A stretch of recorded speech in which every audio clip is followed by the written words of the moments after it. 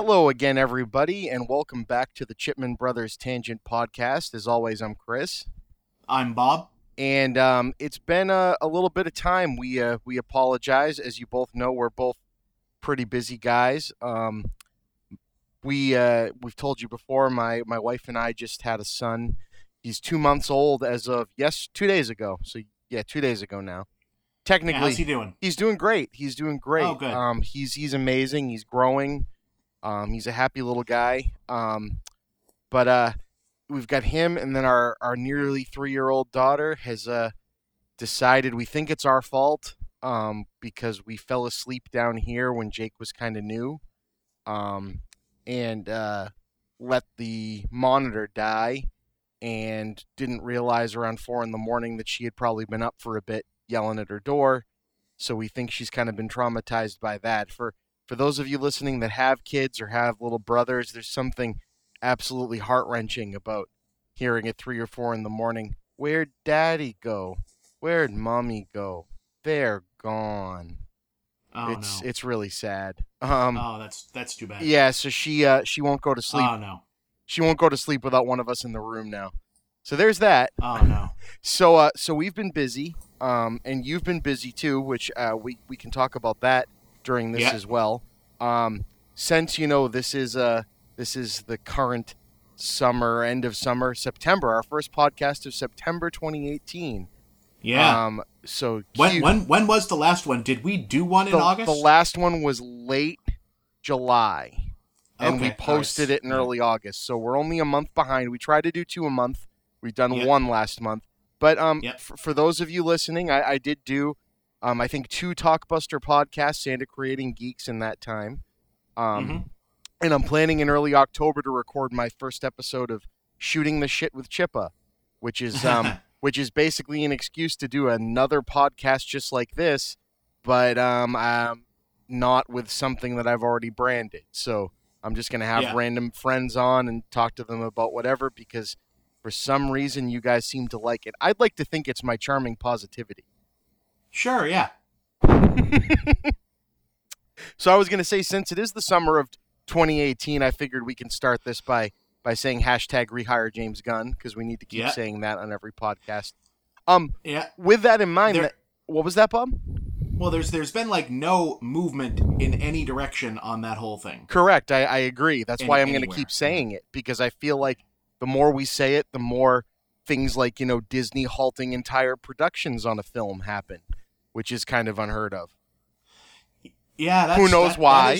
We can only speculate. Well, we know why, because they can't find a director for it, and no one knows what's going on there. We now finally have heard that they may have spoken to a director. Oh no, a director? To a director, and it's a rumor, but there's been no leakage on any names, but now apparently they may or may not have talked to Paul Feig about directing the movie. I'd watch that movie. I mean, if the Ghostbusters reboot didn't completely ruin his career because of awful toxic idiots on the internet, then he can do anything.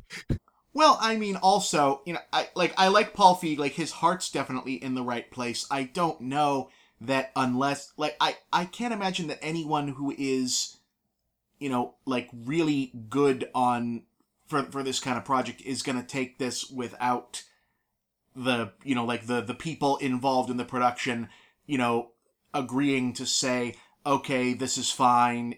People do not boycott this movie. Right. Exactly. They kind of need the cast and crew. What they probably really need is, and that was going to bring me to a tangent about this individual, is what they'll probably need is James's brother speaking out directly. Do you know what I mean? Because of he, as weird as it seems, he seems to be the behind the scenes glue of all of it. You know what I mean? And what he said about his brother, I think we've talked about that before, was wonderful. He seems to be like the Mr. Stability between the two guys. Exactly. Yeah. I was going to say that made me want to mention something in a quick tangent, which is why I started with that. I've talked about that Sophistigeek thing that my wife follows on here before. The girl that runs that actually got a live stream video set up, an interview with Kiko Agena. Am I saying that right, Sarah? Keiko, I think, the girl who played Lane on Gilmore Girls. And I say that because I believe she's trying to get Sean Gunn next because he was on Gilmore Girls. And so that'd be really cool. I'm going to have to listen in on that one and maybe ask some loaded questions. We'll see. I think you joked about before, all of a sudden James's brother Sean really wants to direct. I think like my top choices to direct like Guardians of the Galaxy 3 in order would be Sean Gunn followed by Guy Incognito. Yes. My name is Guy Incognito. Yes. Not to name names, but I have someone that follows me that sent me a message that I guess someone related to them maybe works for the dick at Disney that got duped by all of this. And, Alan Horn? Yeah, and said the insider meeting, and I don't want to be like one of these videos that does this, but the insider meeting basically said that the wink, wink, nudge, nudge words that were always said was, James, you can't be in name attached to any of this. And that's what they kept repeating over and over and over again. So it's whether or not I'd say, again, this would be speculation at this point, it's whether or not, professionally anybody after being treated that way would be willing to, take that. You know what I mean? That's kind of more where I think the thing would be sitting, in my opinion. As soon as like I at this point I don't think he comes back and directs the movie. No, absolutely not. I do if he came back and directed the movie, that would be just like the hugest fucking thing. But I do think that that if and when they make some kind of deal on it, when this all comes through, what will probably end up happening is someone else will direct this movie. It will get signed off on, and the background deal will be, James Gunn will take some kind of payout, and it'll probably be not as much of a payout as it otherwise might be, with an agreement to, this will still be directed behind the scenes the way that you would have wanted it directed, like shadow directed basically, because I can't imagine that they're going to be able to knock like his executive producer credit off the stuff, because he still like owns some of the intellectual property for the stuff that he thought up. Well, right, and that's the crazy thing, right? Does he still get executive producer credit on Infinity War 2 or whatever they're calling it? Because he was executive producer on Infinity War. He's going to have to, because they had already made most of Infinity War 2. Yeah, so it's a very interesting thing. Harvey Weinstein's name is still going to be on stuff that's like getting released in 2020. So, so like James Gunn's name is still going to be on Infinity War and is still going to be on this. That's just, that's professional stuff. Harvey Weinstein's like the thing you find with a black light in a hotel room in Hollywood. It's just like, oh crap, we found more. Damn it. Yeah. But no, I think that I have a feeling that he will either shadow produce or shadow direct Guardians 3, which, by the way, again, with the way that the internet works now, shadow directing and shadow producing, shadow screenwriting, shadow everything other than acting in movies happens all the fucking time. Oh, absolutely. Throughout Hollywood history, but, and a ... on that, it hasn't happened on a movie of this scale, of this hypothetical scale, because this hasn't officially happened yet. It hasn't happened on something of this scale, with the internet now being what it is and having this kind of focus on these projects. Like, the near closest thing would have been, people, pretty much everyone nakedly knowing that most of Rogue One was not directed by the guy who had a director credit for Rogue One and who was doing press interviews saying, oh no, yeah, I totally directed all of Rogue One. Like, everyone pretty much knew that, no, they did not like the way that you delivered the movie, and they, someone and a bunch of other people directed parts of that movie. So, like, everyone kind of knew that and just kind of went, okay, fine, you know, that like there was no hard thing on the background.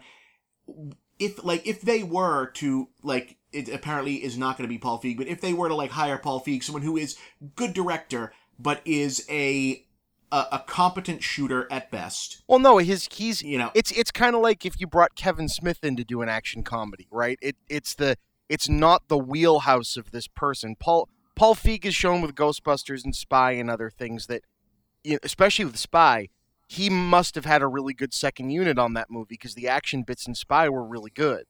Do you know what I mean? But the man is a situational comedy director. That's what he does. Yeah. You know what I mean? So whoever unless they get someone, and again, I can't imagine that this would be the case, but they get like a really like distinctive visual stylist on Guardians 3, and suddenly Guardians 3, like everyone keeps saying, oh, we'll get Taika Waititi. They're not going to do that. Well, I don't think he'd do it. No, I don't think he'd do it either. But he's like, people, these movies are really complicated, and he is going to have his own whole crew going on. He'd want to shoot in, like, they shot, like, Thor Ragnarok. I think didn't they shoot a bunch of that movie in Australia and New Zealand? They did, and he won't work without his DP. The guy's only worked with his friend. I mean, it's like a Peter Jackson Weta relationship, right? Right. Like this guy. Yeah. I mean, they created new camera techniques. You don't think about this in movies like since The Matrix, but those sequences with the Valkyries, that was a practical effect. Yeah. It was green screened, but the lighting was a practical effect. Who in their right mind anymore does that? Well, I think it's wonderful. Yeah. You know, but it's so cool. So if and when it ends up being someone who is like, I don't want to use the example of Ron Howard because like the Solo thing was a Hail Mary pass of, okay, we're going to get a guy who is, is not known for having a distinctive personal style, but is also, you know, maybe one of the most competent technicians. But when it is a Ron Howard style shooter who comes in to do Guardians 3, and everyone pretty much out loud says, oh, okay, so James Gunn is actually directing this movie with, like, you know, via email. How are they going to handle that on the road, on studio junkets, when in the past, when you took that out, that would go in front of, you know, professional journalists and longtime guys who would know you don't ask gossip questions because you're not going to get invited back to the next junket. Right. But now it's the internet age, and you're going to have 1,000,001 people who are on the junket because you can't vet every schmuck from YouTube whose first question is going to be, so James Gunn actually directed this movie, right? Like, there's not going to be any way to keep a lid on this other than to just not do press for this movie. So I think that's what they're going to end up doing. I have no idea how they think they're going to be able to not admit that that's what they're doing. So, you know, maybe it'll just be, hey, look, it's Disney. Disney is the biggest company on earth. We're just going to straight up lie into the camera that someone else is directing this movie, and everyone's just going to have to go along with it. What would probably who knows? What would probably be a clever way to do it? I mean, if it were me, is I'd put like the DP or the like visual effects supervisor as the director. You know, and they've done that, and they've done that before. You know what I mean on movies. That has happened. Yeah, no, that has happened. Like at least then it's someone whose craft you might say, okay, that's lying a little bit, but at least it's someone whose craft is on screen. Right. You know? And again, this this is one that is not as openly discussed and whatnot. So, you know, like I will preface this in saying that this is only something that is said around, but like the person who has the director's credit on Dredd is largely said around to have not directed most of Dredd. That actually someone else, either the editor and the effects guy or someone on the actually finished most of Dredd. So I can't I can't speak to how true that is. You know, that was a troubled production, but there was some of that, and Dredd being a very effects and reshoot heavy movie that has a lot of, you know, there's a lot of slow-mo and a lot of editing trickery in Dredd. I can buy that, but, you know, who knows? You know, who can say? It could be that they'll have the Russos do Guardians 3. Who knows? You know, since they were their second I mean, they're second unit guys anyway. I don't know, but the only way around it that I can imagine is like, I mean, you said if the issue is that his name can't be on it at all, that causes a problem. But if they were to bite some of the bullet and like finagle a way to say, okay, you're not going to direct, in air quotes, the movie, but we're going to say we need to keep the script to maintain like a sense of continuity. So James Gunn will be consulting on Guardians 3. Or he has final approval of what we do or something like that. Yeah. Well, no, because that would actually be directing. And also then whoever is getting the credit for directing is, you know, that's going to go in their resume. And another reason not to take this job is you don't want it getting around that, you know, it's like, oh, well, you directed that movie, but you didn't really direct that movie. It's because then it gets out there that you're, you know, kind of like a hack work. Like, well, then, I mean, then that's when they have to go find a big enough name that wouldn't affect. I mean, that's kind of like the Joss Whedon Justice League thing, right? That looks like you're coming in to help a friend, not the other way around. You know. Well, no, but I mean, also like, that like Warner Brothers was open and up front that Joss Whedon was finishing unshot parts of the movie. Like that the only reason Joss Whedon's name didn't end up on the directed by of Justice League was because of contract reasons that of the amount of the movie that was reshot could not under Directors Guild rules have a 2-director name on that movie. Otherwise, that would have been a directed by Zack Snyder and Joss Whedon movie. And also, they weren't on set together and they didn't swap notes and whatnot. Like, there are rules about these things.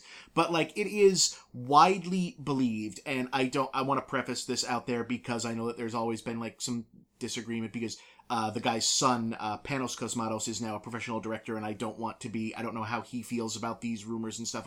I don't want to be seen as that I'm like slandering the guy's dead father or something, but it is widely said around that George P. Cosmatos, a very good filmmaker in his own right, made Of Unknown Origin, made several really good kind of mid-tier B sci-fi movies in the 80s. Had 2 really big directing successes as well as the credited director for Tombstone and Rambo: First Blood Part 2. Oh, right. And it is and it was always said around that Rambo: First Blood Part 2 was on set directed largely from notes from Sylvester Stallone, who for whatever reason could not be listed or did not want to be listed as having directed First Blood Part 2, so he had a director who was a friend of his who would come on and be the listed director, but officially Stallone directed, and it's also was said at some point, like in an interview offhand and then published against Kurt Russell's wishes, I guess, that Kurt Russell at some point noted that he had actually supposedly directed Tombstone and that George P. Cosmatos was in the chair for Tombstone. This has been disputed back and forth by multiple people. That is actually disputed by Kurt Russell, who, you know, has gone back and forth as to whether or not he really said that. But, like, these things happen, and the reason, on the one hand, it's not just, you know, actors not wanting people to know that they directed themselves or whatnot. It's also can be not great for your reputation as a director. You know, George P. Cosmatos was well known as a really good, competent, you know, we've got this, you know, movie, it's got a lot of practical effects and it has a lot of setups and we need it done, finished on a budget, and he was a guy that could come in and knock one of those out. I think like Deep Star 6 was one of his, you know, things of that nature. Like he did a lot of, hold on, I'm going to pull that because he has, because, you know, whenever this story comes up, you know, people say it's like, oh, hey, you're giving that guy a, you know, that guy's reputation should be, you know, a little better. And I do want to give credit because he actually, you know, the movies that there is no dispute over his having directed, he did, yeah, he has like, you know, 7 or 8 credits, and there are 90% pretty good. He, you know, an Italian guy, obviously a Greek, I believe Greek background, personal life, but he was worked in Italy a lot, and he did Sin, Massacre in Rome, The Cassandra Crossing, Escape to Athena, then came to the United States in the 80s and did Of Unknown Origin, probably his best movie. Maybe, other than Tombstone. Yeah. That's the Peter Weller versus the Rat movie. Oh, yeah. Yeah. It's like a haunted house movie, but instead of a ghost haunting the house, it's just there's a big rat that won't go away. Right, that movie's awesome. And Leviathan. Not Deep Star 6, Leviathan. Even better, Leviathan's much better Leviathan's than Deep Star 6. awesome. Yeah, Leviathan is the best Aliens, but it's underwater movie. Right.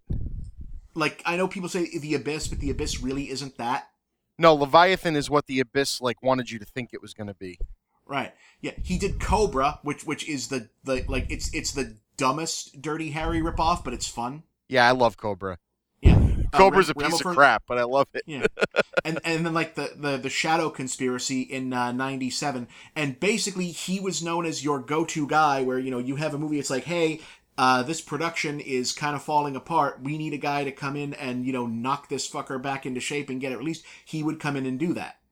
And his son has done 2 movies so far. Like, really, he makes really out there art house horror movies. No shit. What were they? Well, he has Mandy this year with Nicolas Cage. Oh, that looks awesome. Yeah, I think that's at the Coolidge next week. No shit. Yeah, I think next week that's at the Coolidge. It's been playing around a lot, but I think that's at the Coolidge next weekend. Wow. And if you get a chance, if you get a chance, Beyond the Black Rainbow. Oh, that movie's awesome. I've seen that. Yeah. You saw that with the baby head guys? Yeah, that movie's friggin' awesome. Okay, yeah, so isn't that nuts? So he's awesome. Like, he's George P. Cosby. That's why I don't, because I really like this guy's movies. I've seen him in interviews. He seems like a great guy. I don't want to seem like I'm, knocking the legacy of this guy is dead. But that was in a kind of long way around sort of way that these things have happened. So this whole credited uncredited thing is the kind of like weird background secret. It's kind of like in the music industry when people, a whole lot of guys who are in their own right legendary guitar players, have gone to their graves, with people talking about how it's like, there's that one riff on the album that, was never as, it never sounded exactly as intricate live as it did on stage. And then after the guy passes, it turns out it was a studio musician or it was Satriani sitting in for someone, and that's why, that there's all of these, amazing studio musicians who just never wanted to be a band stage guy or never got the thing that did a lot of the, like in That Thing We Do, when they're about to go out on stage and what, I forget which actor played him because, is it Steve Zahn who? I think it is Steve Zahn. That movie is great. That is a great. When he's the guy he's about to go off to Vietnam, so on the night they're about to go on stage, he gets married and goes to like Six Flags and forgets, and they have to bring in the studio musician, and they're all like, "Well, hold on, you've never played together with us," and he immediately plays the whole song on the guitar because studio musicians are actually like some of the best players in the business. Right, because that's what they have to do all the time. Right, yeah. So it works like that in directing and second unit and stuff. So there are ways around it. I just don't know. I can't imagine that James Gunn's name doesn't end up on here somewhere in a way that will allow them to dodge the question on the road when they eventually have to sell the movie. Because if they do it without him and they just take his name off it and they say, no, we meant it, James Gunn was fired, this is no longer him involved in any way, and then in the background, he's still involved somehow, and like Dave Bautista doesn't leave, and there's even a small inkling somewhere on the web that James Gunn was sending people emails on set of where to put a camera, everyone and their mother is going to ask them in the press interviews for this, okay, so James Gunn really directed parts of the movie, right? And I don't know how else they get it. Like, there's no scenario in. It's going to be a shit show no matter what for promoting. If they make this movie, it's going to be a shit show. That's what it comes down to. Well, I honestly think, and I know that there's people who think otherwise. I mean, I've talked to Blue Streak, so I'll let you weigh in for a minute because I'm gonna, while you're weighing in, I'm gonna go take my pizza out the oven. But background detail for the listeners. Do you think, honestly, if let's just say that if everything went in the best possible way, that's probably never going to happen, and they just said, you know what, it's this was some bullshit. We fucked up. We believe in forgiveness, etc., etc. James Gunn's gonna come back on and direct the movie, and he goes on like Jimmy Kimmel and says, "Hey, yeah, I told bad jokes once, and I'm so grateful for forgiveness, and yeah, let's all go have a thing." I honestly think that the controversy thing would not really be there. What do you think? I completely agree. I think the controversy thing is just it's kind of like we talk about you get the people that get riled up over reading something in a newspaper, or the people who get riled up in their house. You know, your father, you come home from work and he's, man, can you believe what happened in downtown today with those people that didn't want, the police to do something or whatever it is. And when you really get down to it, it's just a lot of people making a lot of noise. And I think if they actually go through with it, the internet might be pretty upset and the internet might have a lot of noise, but they're going to have a lot of noise anyway. I mean, look at the stuff they think about you, for Christ's sakes. So I think if they just kind of put a foot in their mouths for a second and stepped back and moved forward, and he agreed to kind of do the public service announcement thing, this isn't like a Harvey Weinstein thing, and this isn't like what's his name, who used to write for Conan O'Brien, disappearing for a little while and coming back and pretending like he didn't fuck up. This is a guy that just told some bad jokes, and a lot of people made up a lot of worse stories and speculation, assuming that those jokes mean action. And if they do mean action, then, and we ever find out about that, which has never been proven, there's never even been a controversy or a speculation, there's never been, an affidavit or he's, never settled out of court for, doing anything at all of what any of these allegations are, then I think it all just kind of goes away if they just treat it like it's a growing experience for the company and for him. I think the marketing could be great on this. It could be, okay, Disney needs to check themselves every once in a while. You know what I mean? And crap, we shouldn't have, just walked away scared because potential people that equal dollar signs for us could be upset about something. We should pay attention to who these people are. And you know what, everybody, we're going to do better at that in the future, because our clientele that does equal money signs to us are the, people that are actually nice people and aren't crazy internet Nazis, and I think it could be a great growth experience for both parties, in my opinion. What about you? I agree. I agree. I really think that the idea that this would not be like a 1 week story that did not affect the box office of this at all is something that, and I mean, like, not to be like gross about it, because for example, not having anything to do with the same type of stuff, but the outrage kind of can be the same way and come from the same type of people.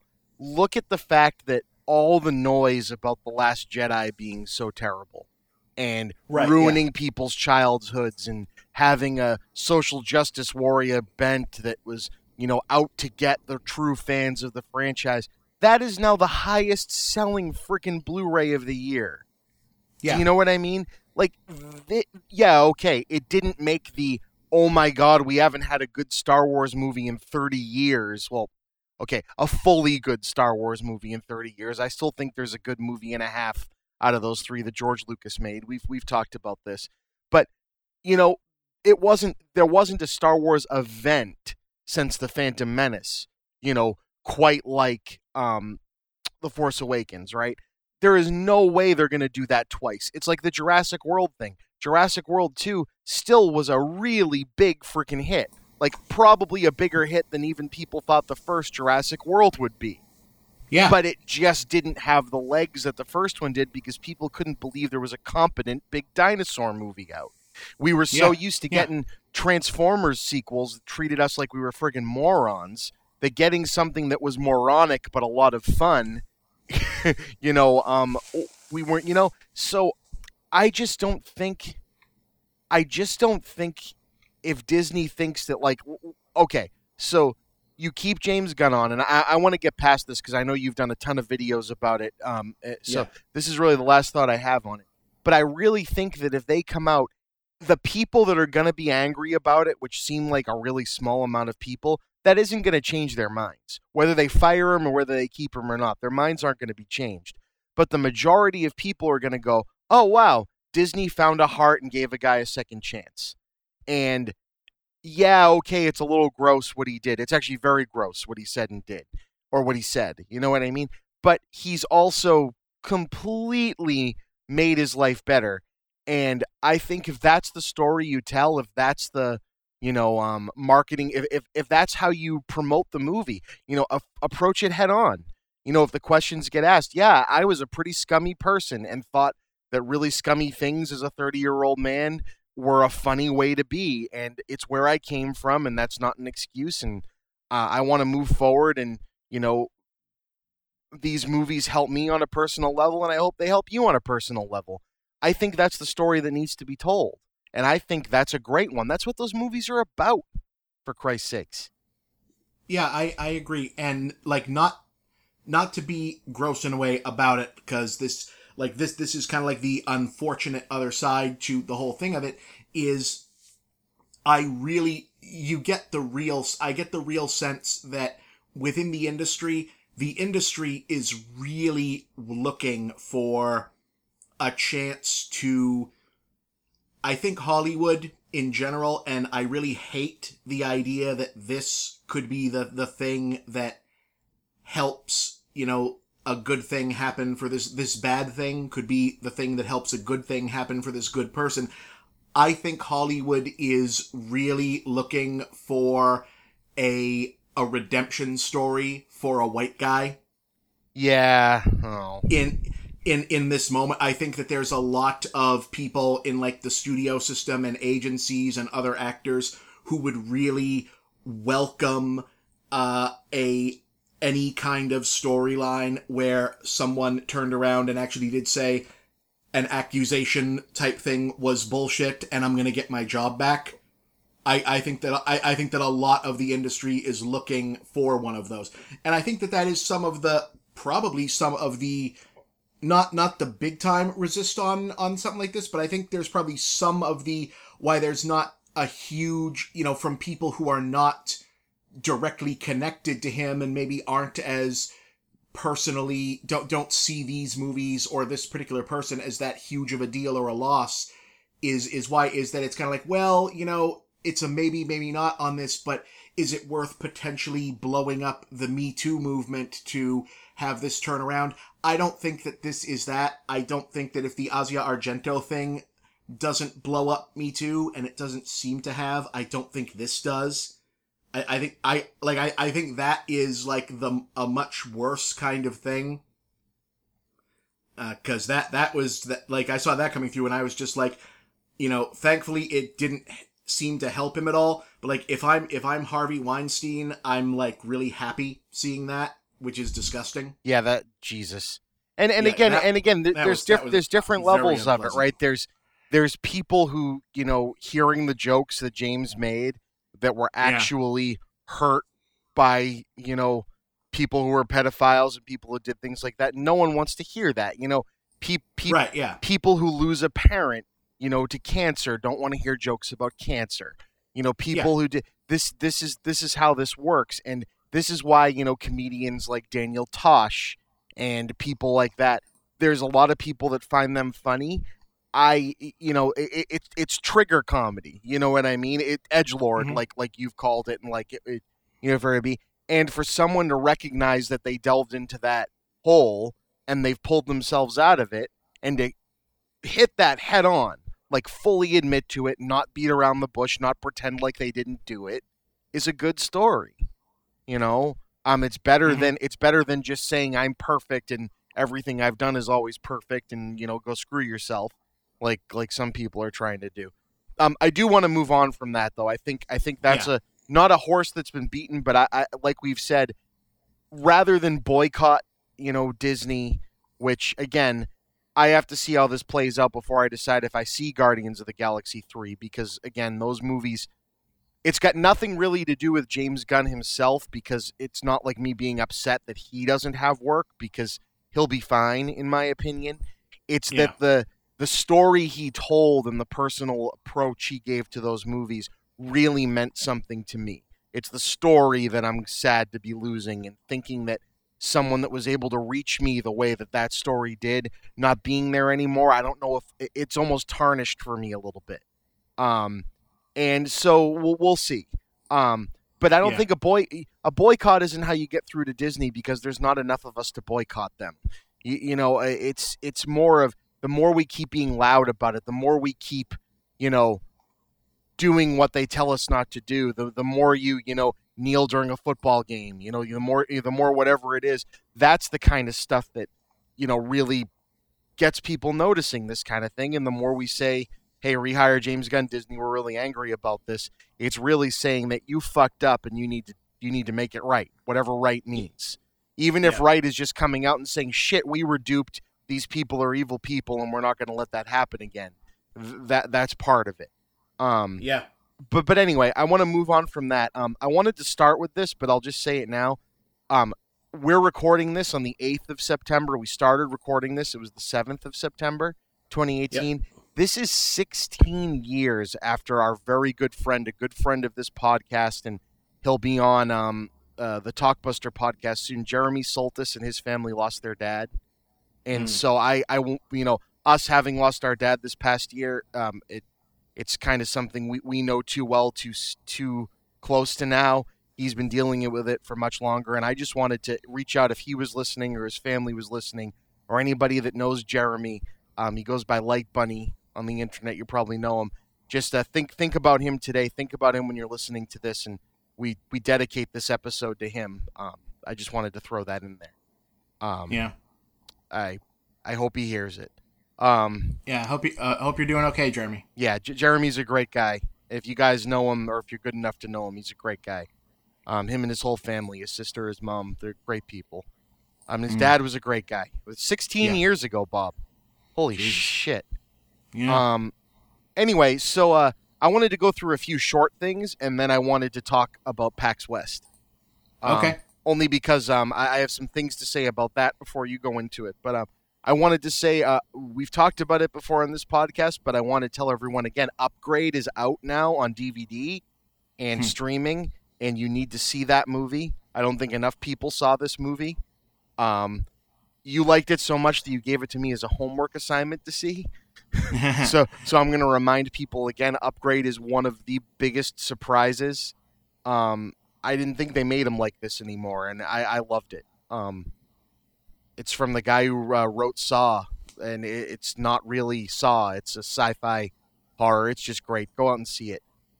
Next on the list, I saw Incredibles 2 finally, Bob. It was at the drive-in. And I got to say, I agree with you. I know people saw your review. I'm a huge Brad Bird fan. I still haven't seen Tomorrowland because I just don't know why. But, I couldn't help but think watching Incredibles 2 that it felt like, when you see like an Austin Powers sequel, like the Spy Who Shagged Me in particular, where their movie has very funny vignettes, but it just seemed like that was it. Like we had a really cool bunch of cool ideas and didn't really know how to tie them all together. That's how I really felt about The Incredibles 2. It's like they shoved every idea that someone had in their head, and none of them are bad. There's not really a movie there. It's like, it feels like the best of what Illumination has been able to put out. Like a really good Despicable Me movie rather than a really great Pixar movie. Do you know what I mean? That's how it kind of felt to me. It's like, okay, you've got this villain that you kind of see coming a mile away, but they don't do much with it. And then they have subplots that they just give up on.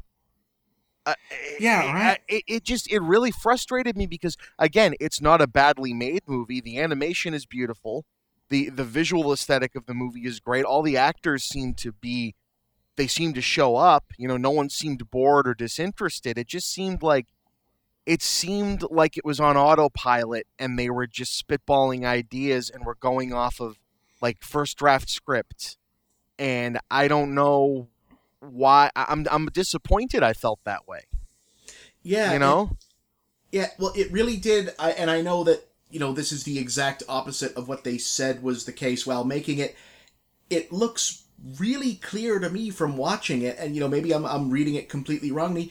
It looks like, it just seemed for a while that the reason we didn't get an Incredibles 2 is that there's no reason for there to be an Incredibles 2. And that's really what they showed us. You know what it felt like? Is it felt like Cloudy with a Chance of Meatballs 2. Yeah, well, I mean, at least Cloudy 2, they actually did something with that movie. It's not as good as the first one, but they kind of got you, okay, we've sort of got an idea, and also we've got 1,000,001, pun names for food animals. Right, so now we've got a movie. And it's, the difference is that was a movie that, why that came out like it did, because they had no idea that movie was going to be a huge hit, and they had to come up with a sequel really, really, really fast. Whereas this one, they had, it's been, 20 years since the first Incredibles, right? 15 years since the first Incredibles, and much like with Independence Day 2, we didn't need an Independence Day 2. The part of what made Independence Day 1 good was that it didn't have lore or mythology, and it didn't need it. It was just the people, the aliens. It's sort of a metaphor for stuff and whatever, and leave it. Incredibles 1, it's just, it's like doing more Watchmen, which they did, and it was bad. Right. So, and they've kept doing more, and it's bad. Right. It's like, Incredibles 1 is unique, but it's also, right. It's also a, it's not satire as much as it's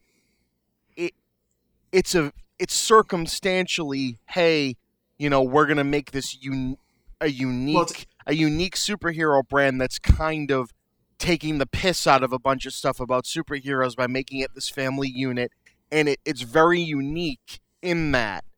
Well, it's allegory. It's allegory, and to do that again is just like, it's kind of like a Family Guy joke that went, hey, remember that time the Incredibles did this? And you look at it and go, yeah, okay, fine. That feels like the Incredibles, but why? Well,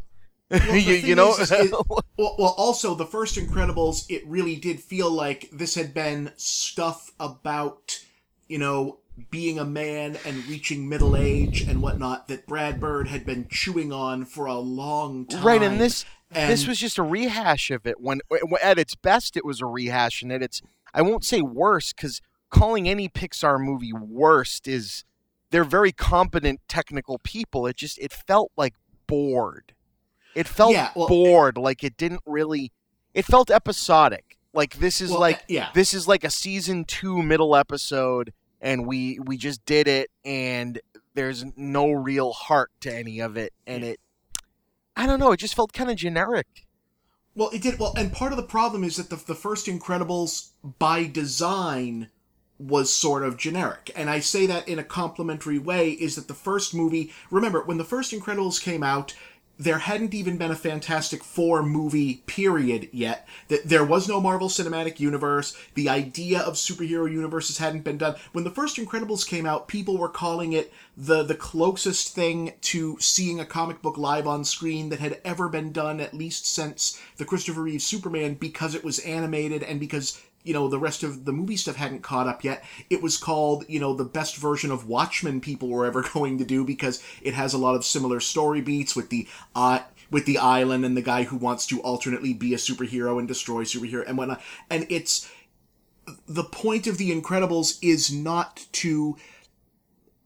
it's not trying to create a functional superhero universe. It's trying to create this sort of not quite parody, but not satirical, but definitely parody mirror of, a certain moment in early 60s pop art superhero stuff, so that it can use it as an allegory and a metaphor to, work out a lot of the same themes that Brad Bird is always working out about individuality. And like Brad Bird, and I'm going to do a video about this sometime, but Brad Bird has, like, everything he's done is he's constantly trying to rewrite Atlas Shrugged into a version that is not for sociopaths. And I'm not sure that he's ever quite and Tomorrowland is the most explicit version of that. Yeah. Like if you for those of you who haven't seen Tomorrowland, yeah, I've only heard that, but it is literally, if you can imagine if someone rewrote, like, if BioShock is, you know, Atlas Shrugged, like is a pseudo sequel to Atlas Shrugged that recognizes that the good guys in Atlas Shrugged are the bad guys,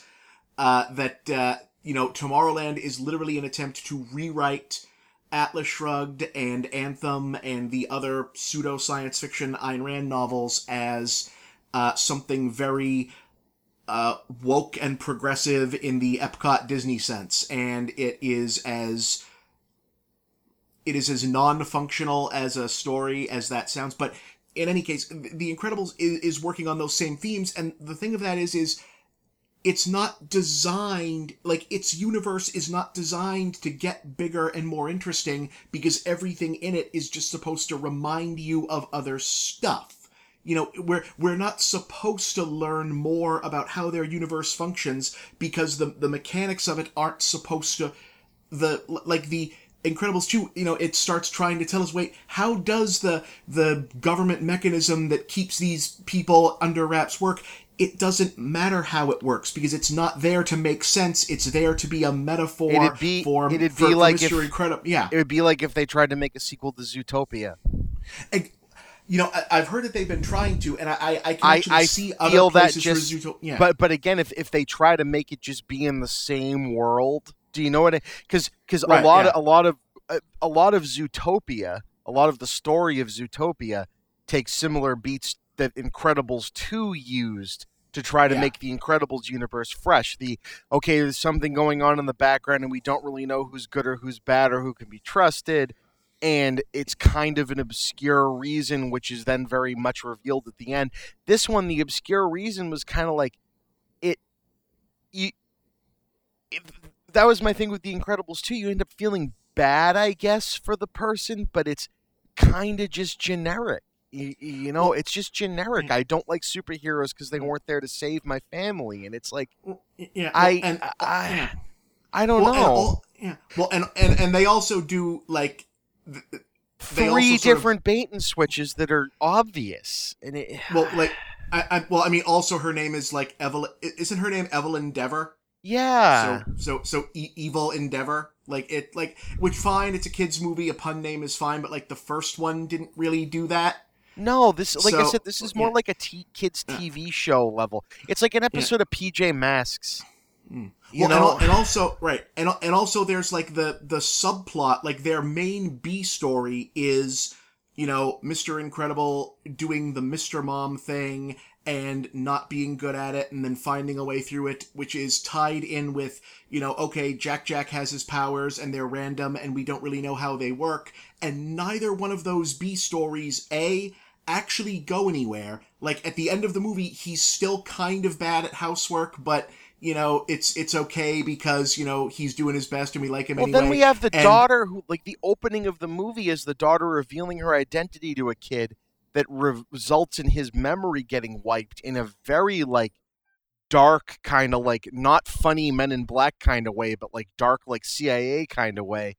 And then it's just a funny, oh, dad just doesn't understand me thing, and then they don't go anywhere with it. Bob? Sorry, I was chewing. That's all right.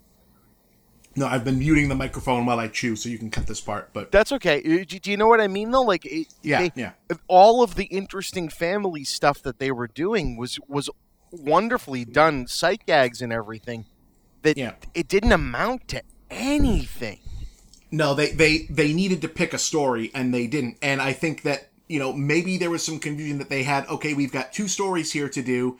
You know, which is one, you know, Elastigirl, you know, is like, you know, off on her own and doing her own thing, which is, by the way, if you're gonna do a whole sequel, hey, good idea for a sequel, you know, because we spent a lot of the last movie sort of giving Mr. Incredible a hard time for, you know, this very macho kind of, oh no, I'm feeling a little bit old now, so I need to put my family and the whole world in danger in order to feel like my dick still works, is basically the plot of the first Incredibles, right? So doing the, oh, hey, I had kids kind of young, and I need to rediscover being, a younger, wilder woman than my family knows that I am kind of thing, with the mom in the sequel. Okay, good idea for a sequel, and yet the movie is still mostly about Mr. Incredible at home, and her in what should be the main story of the movie it kind of becomes its own B story. And you never really see any of it.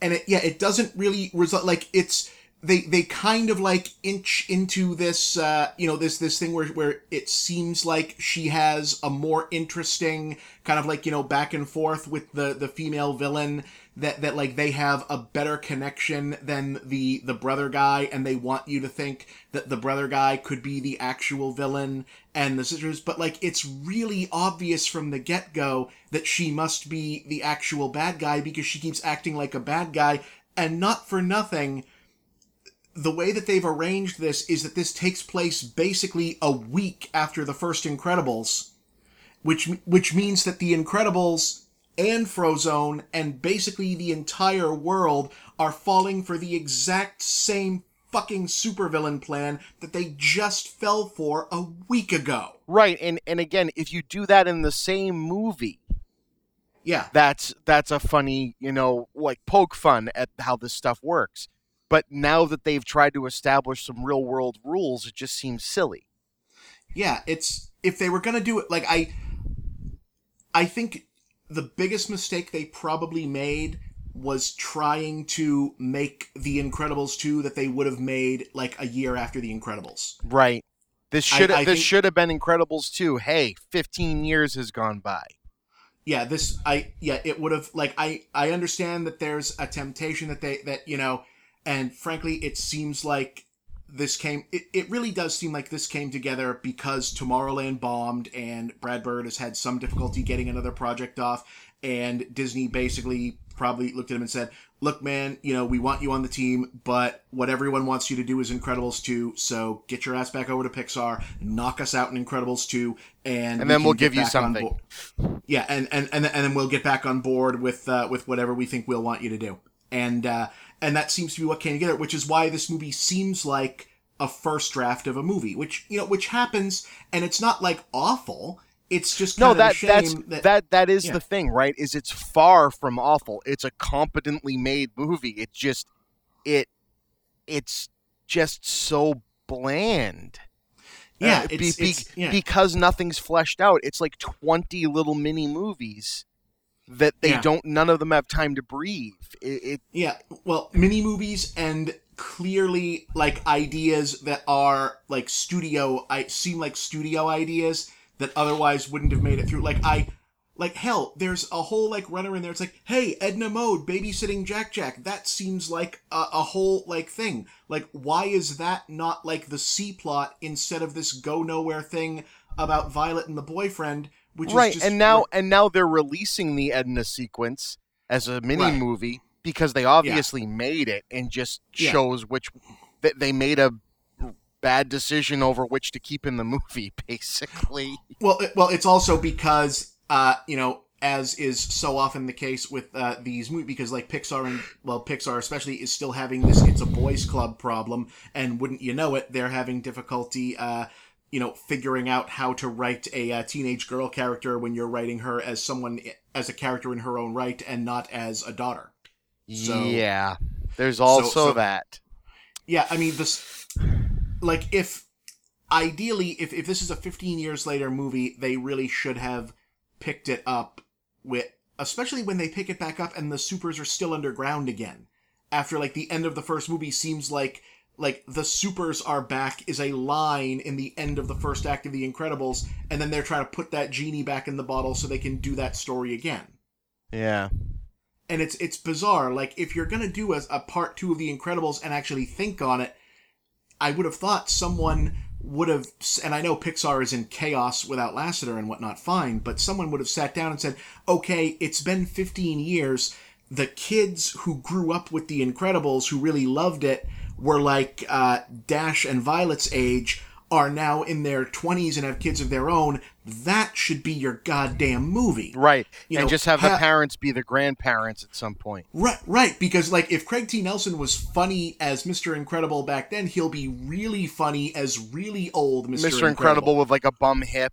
Yeah, this thing writes itself, man. Yeah, like, that's funny. You know, like, Violet as someone's mom, you know, with like a kid of her own who's got like issues, you know, maybe her daughter is like a real extrovert and she doesn't know how to deal, you know, and you know, have you know, there's a more interesting idea there, but then again, that would be something that you'd like think on for 4 or 5 years before you actually went and made it, and it's not necessarily a movie that you do because your last movie failed and you need to come in and knock this sequel out.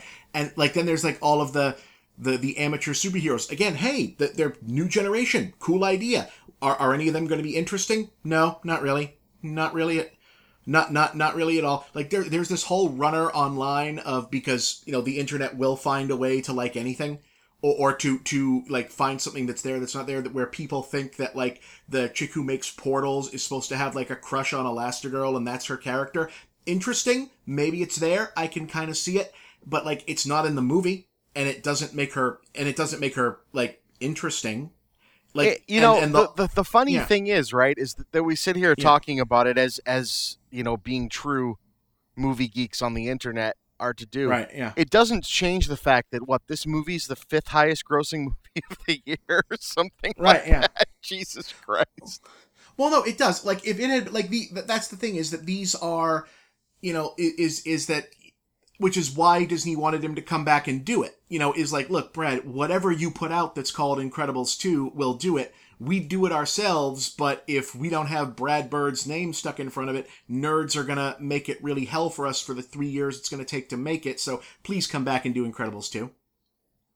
So it's, you know, it's a problem. And it's unfortunate that it's kind of a 2.5-star movie. I completely agree with you. Yeah. Like, I hope that since this made a bunch of money and maybe, you know, like, maybe having, you know, kind of had some career bumps in the, like, the first Incredibles is really the Brad Bird project that's gone well for him. You know, like, I mean, Iron Giant, the studio didn't know what to do with it, bombed in theaters, and people decided that it was a classic later, which it is. You know, Incredibles, huge hit. Ratatouille, okay, Incredibles and Ratatouille are the two, like, Brad Bird things that went well. Yeah, and then everything else has been kind of, you know, either the movie wasn't good or... he did make Ghost Protocol. Oh, yeah, a Mission Impossible sequel. I mean, it made a shitload of money. No, it did, but, like, no, but, like, you know, like, that's not going to go in the Brad Bird box set. No, I'm just saying he competently directed Humans. No, he did. You know, if Ghost... And, you know, that was, like, a thing there, but it, like, if Ghost Protocol was supposed to be like, hey, you know, everyone, Brad Bird is now available to come and, you know, direct your interchangeable franchise blockbuster. Well, yeah, if you want to talk about shadow directing, Tom Cruise. He did not get a bunch of offers to do that. Now, Cruise, to his credit, does not generally shadow direct his movies, because if Tom Cruise wanted to direct, Tom Cruise would direct by now.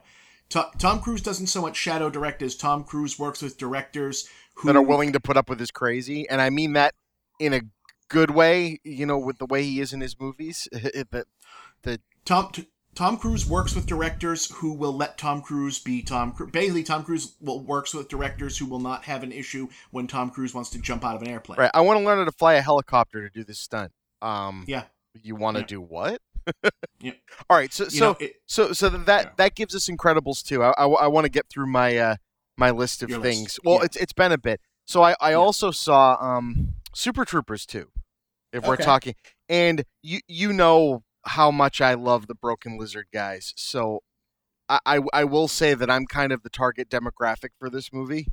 I didn't pay them to make it, but a lot of people did, and just like a band, when you crowdfund an album, they definitely just went ahead and made Super Troopers again. So I found it funny. I think I might agree with you. It is not a very good movie, by a long shot. I laughed my ass off at it. But there was a lot of it that like felt like B-roll jokes that they deemed probably too I'm not going to say risque or offensive, because I think the original one might have gone a little further as far as, pushing the envelope. But there's just some jokes that just aren't funny anymore that are in it. Like the entire Stephen Hawking wheelchair sequence is not funny. And especially after the guy being dead, like I found that like there were like these late 90s type of humor, if we're talking about James Gunn's jokes being, in poor taste, that just crept into that script that, and again, I get it. These are improv guys, your B material is going to get in there somewhere, but it was kind of unfortunate, some of that stuff that ended up in there. Brian Cox seemed bored this time around, whereas in the first movie he seemed like he was having a blast, which was disappointing to me. What's his name? Number two, Rob Lowe. Rob Lowe looked like he was having a blast. I give them credit for that. Rob Lowe is the weird Canadian mayor that was dropping worse Canada puns than a Kevin Smith Great North Trilogy movie. Man, was he having fun. Yeah, I'm always so conflicted about Rob Lowe in as a presence in movies, because he is undeniably talented, and when it was time for him to go away, he went away for a long time. Yeah. And, it's like he went away when people didn't always go away for that kind of thing. Yeah. So like it's like he's been back since the mid-90s, but yeah, Tommy Boy was kind of one of the first big times we saw him again, right? No, Tommy Boy was we're gonna inch back to letting Rob Lowe be in movies again, and because he got hit, and he should have been, but he got hit pretty bad, right? Absolutely. They had tapes, so yeah, that was about as bad as that could get. But it's always kind of a little of it's like, oh hey Rob, and I know because I know that there's a whole generation that not only knows Rob Lowe but like reveres him because he was on The West Wing, which is a sacred text to a whole generation of insufferable poli-sci students. Yeah, it's not a bad show. No, it's not a bad show. It's just kind of there. But he's funny in this. I didn't mind the movie. I don't know that of all of the comedy franchises that would, go away for a decade and then come back and say, hey guys, I think the second one should try to be about something. I don't think Super Troopers would have been like even my 20th choice. Yeah, and the thing is that about something, they kind of, I'm not going to say phone it in by the end, but it loses steam. Like the first movie has like a climax that's just bonkers and a lot of fun. This one kind of peters out to just nothing. And it was kind of a bummer because I like these characters. Like they all obviously still know how to play these guys. One of my favorite things about the Broken Lizard guys is that strangely, even though they're improv comedy guys, they have range. They always seem to each play a very different role in a different movie than they've played. So it's kind of a bummer to have a Super Troopers 2 because it's like, I don't really need to see the B-roll of Rob Farva jokes. I want to see Kevin Heffernan play like Landfill or, his character from Club Dread, play something different, So kind of seeing them go back and retread that is, I'll say it, at one point is very comforting and at another time it's disappointing. Yeah, I can go with that. And again, I laughed my ass off. It was spit take inducing at a couple of points. But it's just, I don't know. Like I won't say that I like disliked it. I was like, oh hey, this is funny, and I appreciate that they didn't just do the first one again. I mean, like the movie's been on for an hour before they fucked with a single motorist. Right, and it is. Like me saying they just did the first movie again. No, it is a very different movie. It's just the humor and the characters are just so familiar, and they did enough in the first movie where it's like, okay, the parts of this movie that mean something are what interested me, actually. And outside of the, okay, we're going to pretend to be Mounties, brilliant 10-minute sequence in the middle of this movie. Like, it's some of the best humor they've done. The Jay Chandrasekhar and what's his name? I forget the name of the other actor. But when they pull that couple over and go back and forth with as many things that sound French as they possibly can, that's classic, like, laugh-in style. Just try to make your buddy laugh. You know what I mean? Yeah. And they nailed it. And it's just a funny joke. But it's the parts, like you said, where, okay, now Super Troopers is about something where I went, oh, okay, where are they going to go with this? And where they eventually go is kind of just, all right, well, there's a reset button at the end. And now it's America again. All right. Or Canada is okay. Because, like, I hadn't followed the production at all, so, like, watching the actual movie, and when they dropped that our premise, for those of you who didn't see the movie, so the premise to Super Troopers 2, the thing that gets them into now being cops in Canada is that someone discovers that the U.S.-Canadian border, which is a lot more porous and nebulous than people realize it is, that there's been a 100-year-old mistake in the drawing of this border, which places a single town in Canada that has been a Canadian town for 100 years is actually in the United States, and they have to go in and replace the formerly Canadian cops of the town and police it. So it's a culture clash comedy, which, turns out to be kind of funny because we think of Canada and the United States as being very similar, but they actually have a lot of, very small and also, fairly not so small cultural differences that are kind of funny. And I kind of wish that I almost sort of wish that they had picked whether this was going to be Super Troopers 2 or its own thing and concentrated on it. Right. Because, like, business where, the whole runner where they go in to bust a house of prostitution, like American cops, but they're in Canada and this is not an illegal business in Canada, that could be an entire running thing in another movie, because that's actually sort of funny. It was really funny. That's one of my favorite bits in the movie. What? It's illegal in America for a guy to sit down and have a beer and look at some tits and a cock? Right. Yeah. Yes, it is. Because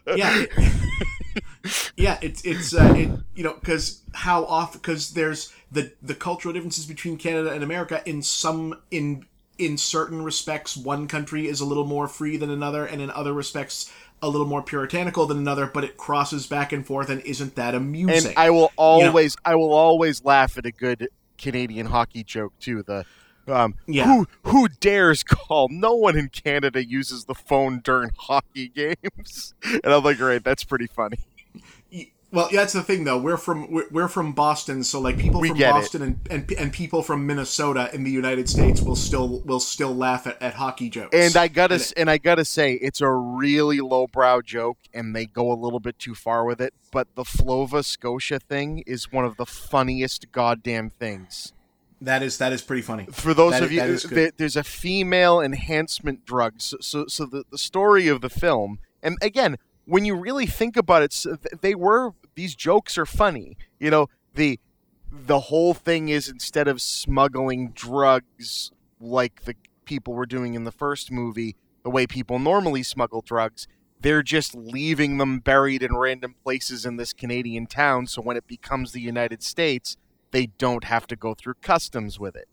So it's just now in the United States.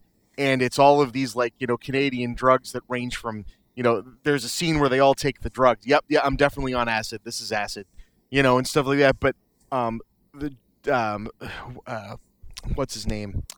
Ramathorn, Jay Chandrasekhar there, takes the Flova Scotia, which is a female enhancement drug, and it's basically like pure estrogen, it would seem. And, he starts, lactating and getting really moody. And it's again, it's kind of an old joke. Like, it's kind of demeaning, and but man, the name, that commercial, being a fan of Canada and having gone to Nova Scotia a lot, when I saw that, I almost spit my drink out. Yeah. Flova Scotia. Yeah, it's got a good gag, and I wish that they'd done like 5 or 6 less callbacks to the first movie, so that when they got to the Canadian restaurant that was like the Canadian version of Shenanigans. Of Shenanigans, so that when they sat down and he tries to do the I'm going to be an asshole and order a liter of cola but thing, it works. and they just bring it to him because he's in a country with the metric system and he doesn't know what to do with himself. If they hadn't done like 7 kind of land with a dud callbacks to the first movie, that would have been, like a really good Askewniverse like callback joke, like, oh wow, it was, and that he goes, oh, and if you get this card and you get 10 of them, you get the 11th free. I'm doing this right now. Bring me 11 of them. That's a great joke. Yeah, it is. So, and I don't want to be too hard on it, No, like I said, it's at one point incredibly comforting and at another point kind of tired, and only because I really like them and I like seeing what other stuff they can pull out. I mean, Beer Fest is such a completely different movie than Super Troopers, and Club Dread is such a completely different movie than you know what I mean? And just to see them they tried to do something different with it, but it's still just, you guys are unique because the characters you create are unique. I didn't really need more of these guys. Is kind of where I'm really at with it. Yeah. Yeah, well, like The Incredibles 2, if I'm going to see another one of these, wait until you're like senior citizens. Which would have made this movie really funny. I loved the opening sequence with them like being, a band that won like America's Got Talent or something like that, and then he wakes up. Did you have that dream again? Yeah. Who are the actors this time? Huh? Sean William Scott and Damon Wayans Jr. It's like that's funny. Like, it's just completely random, Yeah. And again, some of it had like, the 21, 22 Jump Street level humor to it, which I love. And then some of it was just a bit of a rehash, and it was disappointing. But what are you going to get for a crowdfunded movie? They're funny guys. So I'll move through my ticker really quickly, because I would like to talk briefly. I know you've done a whole video about PAX West. I just want to talk briefly because I have some nice things to say, and okay. But I wanted to get to I wanted to promote and name drop that our wonderful adjacent town to where we grow up, Salem, Massachusetts, which those of you listening to this know is the Witch City and the Halloween capital of the world and all of that. It truly is. If you've never been to Salem on Halloween or in October, you got to come here. And they're giving you more of a reason because they're in their second year of the what is it they call it? Fear Fest? Is that what it is? Or Horror Fest, whatever. They're doing a month-long film festival, and man, did they score something awesome. They are premiering the new Halloween movie 2 weeks early. Yeah. And I think the director is going to be there, which is even cooler. But it's too late at night for me. They're doing it as a midnight movie. I have kids, but I think it might be sold out now. But I just wanted to say, number one, that's awesome, and number two, how fucking good does that movie look? Oh, geez, they already sold out? Yeah, I think they already sold out, or at least they were close to. You'll have to check. But I know Corinne was posting around that that they were close to sold out. You're looking at it right now, aren't you? Yes, I am. Okay. Well, while you're looking, how good does it look? We've talked about it before. It looks awesome. It looks awesome. It looks great. Okay. I'm gonna skip over the Henry Cavill playing The Witcher because that's just happening, and I wonder if they'll give him a mustache. We can move on from that. The final Predator trailer looks amazing. It's a shame that whole Shane Black casting his weird friend thing had to come about in the last couple of days. But yeah, there's that, right? Mm-hmm. You heard about that? Yeah, I heard about that. I don't think we have to go into too much detail, but do you think much more is going to come of that than them just cutting the guy out of the movie? I feel it's gross that he went ahead and did it, but I don't know. How deep does it really go? Like I worry. You know what I mean? No, I don't think there's going to be any kind of. Yeah, I don't think there's going to be anything more to come of that. Other. I mean, because they dealt with it. They did. They dealt with it, and the movie looks awesome. I don't want it to take anything away from the movie. It looks like he hit it out of the park, just like he normally does. They're advertising it now like a cheesy '80s movie, and I like that. You know what I mean? I like that they're really going full bore on that. Okay, so from that, the Academy Awards dropped their popular film category this year. Remember that whole controversy that seems to have? Yes. They got rid of it. They canceled that out. They said we're either not going to do it, or that they are not going to that they're not going to do it this year at least. Well, I mean that makes sense, right? You know, introducing a new category 3/4 of the way through a year, where the films being released don't even know the stipulations for how they get nominated beforehand is a little silly. And that also means that we have an even better chance of actually seeing films like Black Panther or The Last Jedi or things of that nature having Best Picture nominations. So exactly. I think that's wonderful. And before we get into the PAX West thing, I want to say one more thing. Holy shit, does Captain Marvel look perfect? Looks good so far. Looks good so far. That is a great superhero suit. Yeah. They nailed that. I don't know if we've seen it before. I hadn't seen it before. The Skrulls look interesting. They're there. We have the Skrulls now. So there's that. Yep. Which is that's interesting. I thought they weren't allowed to use them because of Fantastic Four, but that's which they don't officially have back yet. So that's interesting. Right, because that's all part of the Fox insanity. Supposedly that's why they weren't in Avengers, but now they're in this, so that's an interesting thing. We'll see if that means anything. Yeah, maybe we'll see if that. Yeah, we'll see if that means anything. Like that other X-Men movie also takes place in the 90s, but I don't think that there's going to be any kind of like cross between the two. At least I hope not, because that movie is supposed to be bad. The New Mutants one. No. The New Mutants, I just don't think they're even going to bother releasing. I don't know it's going to be bad. I don't think it looks bad. I just don't. It just seems what like other they're not new X-Men movie? Dark Phoenix. They're actually making that. No, they made it. It's shot. They're just shooting it again because they don't like how it came out and because Bryan Singer disappeared again.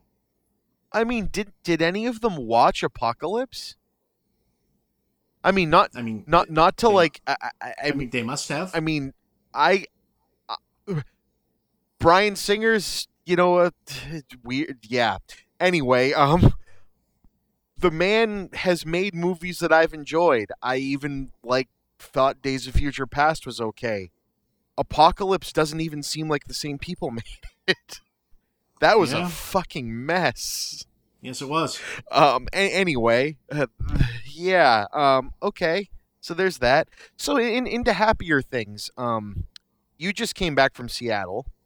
Yes, I did. Did come back from Seattle. And I'd like to, preempt. I know you did a video talking about how it went better than you ever could have expected, and there was nobody in the crowd really there to sling bullshit and, kind of the internet trolls and the loud, fuck you guys, and we're gonna come and make a big stink. Didn't happen, and I want to let you talk about that a little bit, but I wanted to start by telling my own quick story, because I think this helps the internet understand, some of this stuff.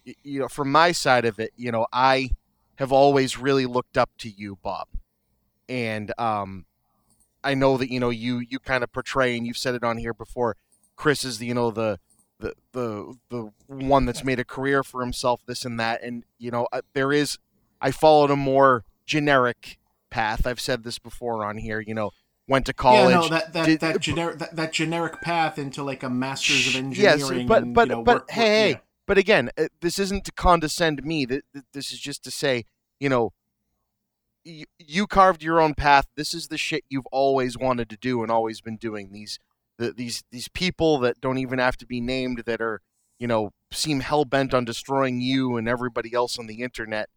Destroy as if they ever could. Don't understand, this isn't like, something that's being done as a hobby. This is you. This is what you do. And, you got onto these sites because fans got you onto them.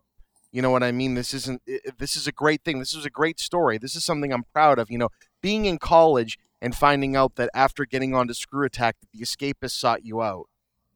Back when the Escapist was a good thing, and you know, to be able to tell people, my brother just got a job working with the site that runs Yahtzee, and that, I mean, this was, you know, when was this, Bob? 2004, 5.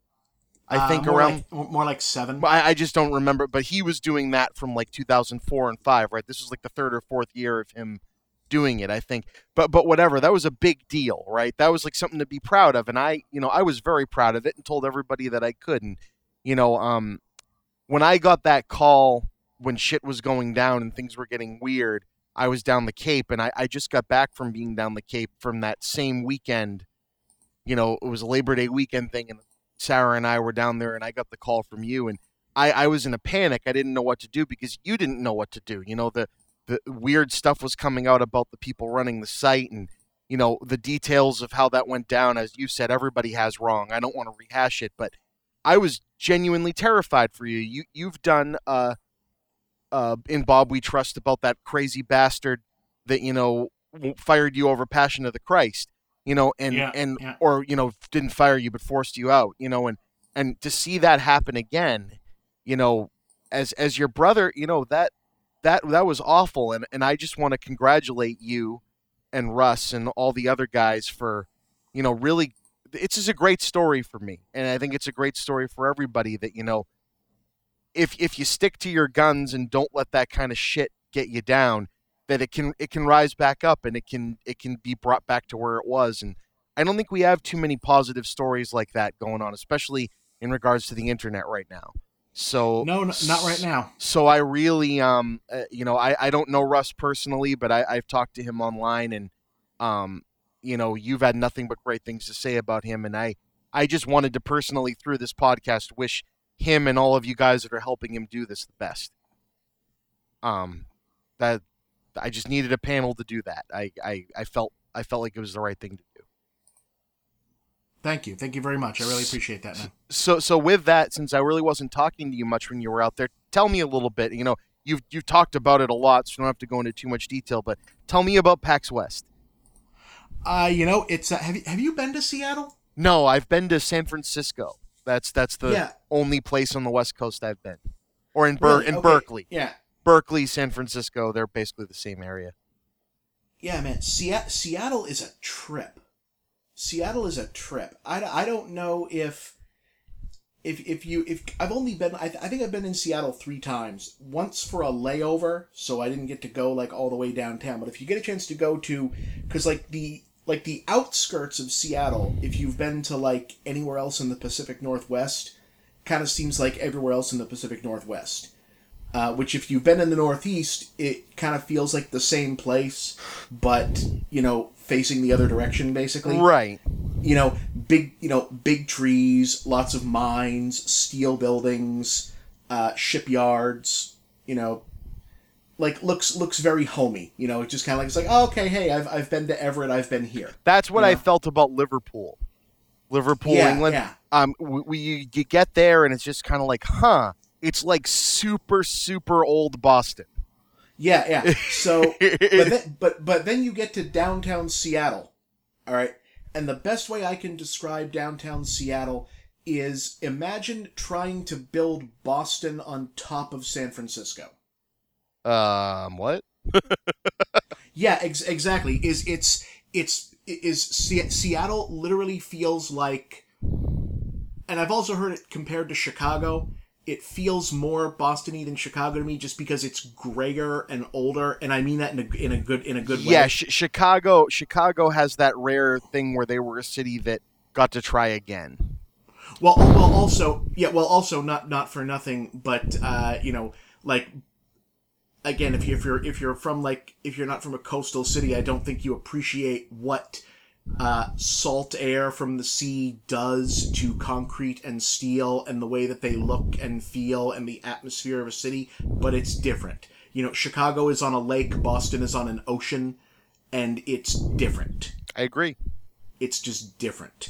And so Seattle is, the downtown part of Seattle is on a hill. Like, it's a hill sloped up, and it's got the same... So imagine, like, when I say Boston, I mean the old, colonialish type buildings and, mishmash of architecture and trying to be new, trying to be old, well, this looks like a good place for a development kind of thing going on, but also that big dig raised and elevated, like, neighborhoods, and here's the highway, here's a road under this is a neighborhood under a neighborhood under a neighborhood, but, like, sloped up in declining order on a hill, eventually leading down to an ocean. So it's San Francisco, but instead of sunny, grayish and trees and Pacific Northwesty. Interesting. Like, is Seattle. So if you can picture that in your head, like, driving through part of it, I can't imagine what, and I didn't try it, but I can't imagine what it must be like to, like, stumble around drunk at, 2 or 3 a.m., like, coming home from a bar in Seattle, because those are some steep-ass hills. Yeah. And it's all downtown streets, so it can be, like, street, and then overpass. Like, full-sized overpass leading down to 4-lane highway going underneath between, like, row of row houses that are now underneath 4 streets. Jesus. Right? So it's massive.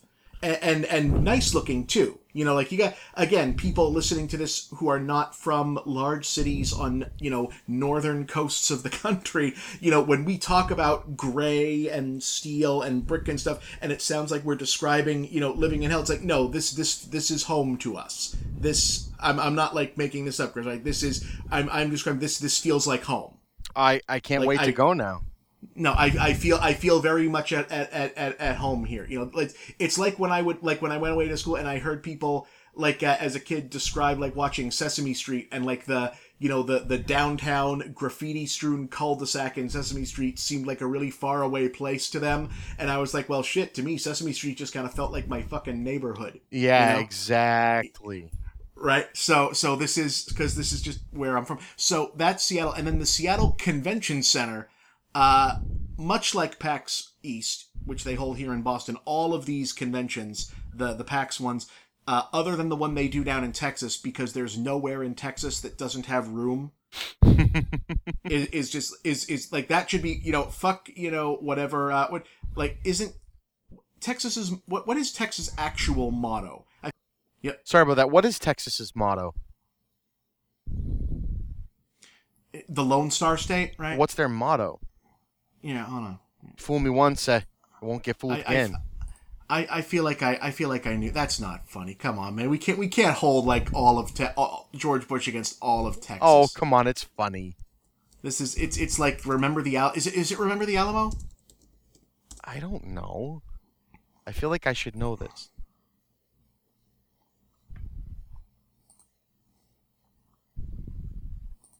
All right, hold on. So I'm looking at this right fucking now. Texas's motto is friendship.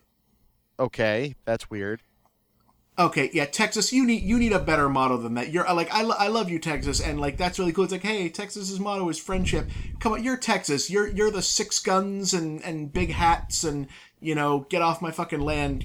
Come on, man. It's really not Remember the Alamo. That's funny. Bob, I want to say something. Yeah. I realize we've been going on for an hour and a half. Oh, I'm sorry. No, it's really late. Okay. What I was going to say is, I think you described Seattle. Give a quick, like, 1-minute rundown of we know what happened with the Escapist panel from your thing, so people can go and watch In Bob We Trust for that. But just give a quick rundown of PAX West. I want to try to wrap this up, and we can go into. Sure. We can just try to do another one of these sooner than we've been doing them. Got it. To do more.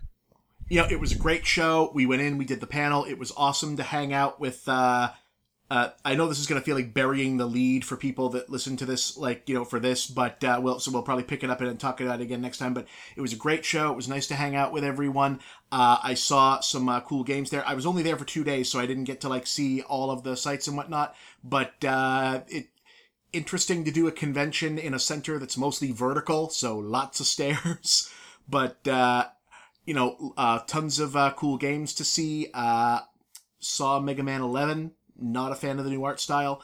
Loved being on the panel and hanging out with people. Took a picture with a person in Pikachu and Eevee costumes. I saw that. Was wild. I remember going, "Hey Bob, how's Seattle?" And you just sent that. Yeah. Hung out with, got to see Yahtzee Khrushchev for the first time in 6 years, and he really is such a nice guy, and people don't know that about him, but he really is a really cool dude, and it was good to get back in touch with him. It was a great panel.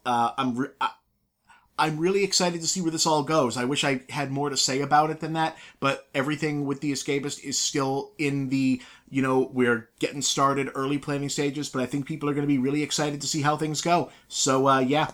And I'm going to let my brother get to bed now. Yeah. All right. Cool, Bob. Thank you very much. So yeah, no, again, it's just getting really late. So, no, I got you. So we're going to wrap up. Thank you, Bob, for talking so long on all of that. No sweat. I want to remind everybody. I recently, I've been pitching the Big Brown Chair. I did a review for the Happy Time Murders, which we saw together, and it was awesome. And that review can be found on thebigbrownchair.org, and I'll be doing more for them soon. You can find me at my YouTube page, The Chippa Made This, at The Chippa on Twitter. You can also find my podcast, Creating Geeks, which I do with my wife. The Talkbuster podcast, which is a Blockbuster and video rental store bent type of podcast. And hopefully Shooting the Shit with Chippa coming soon. Bob, anything you want to pitch? Right now, please just keep checking out my YouTube channel at Movie Bob, and please visit The Escapist at escapistmagazine.com and watch The Big Picture. All right, and so as always, I'm Chris. I'm Bob. Thank you guys for coming along on the tangent. Have a good night.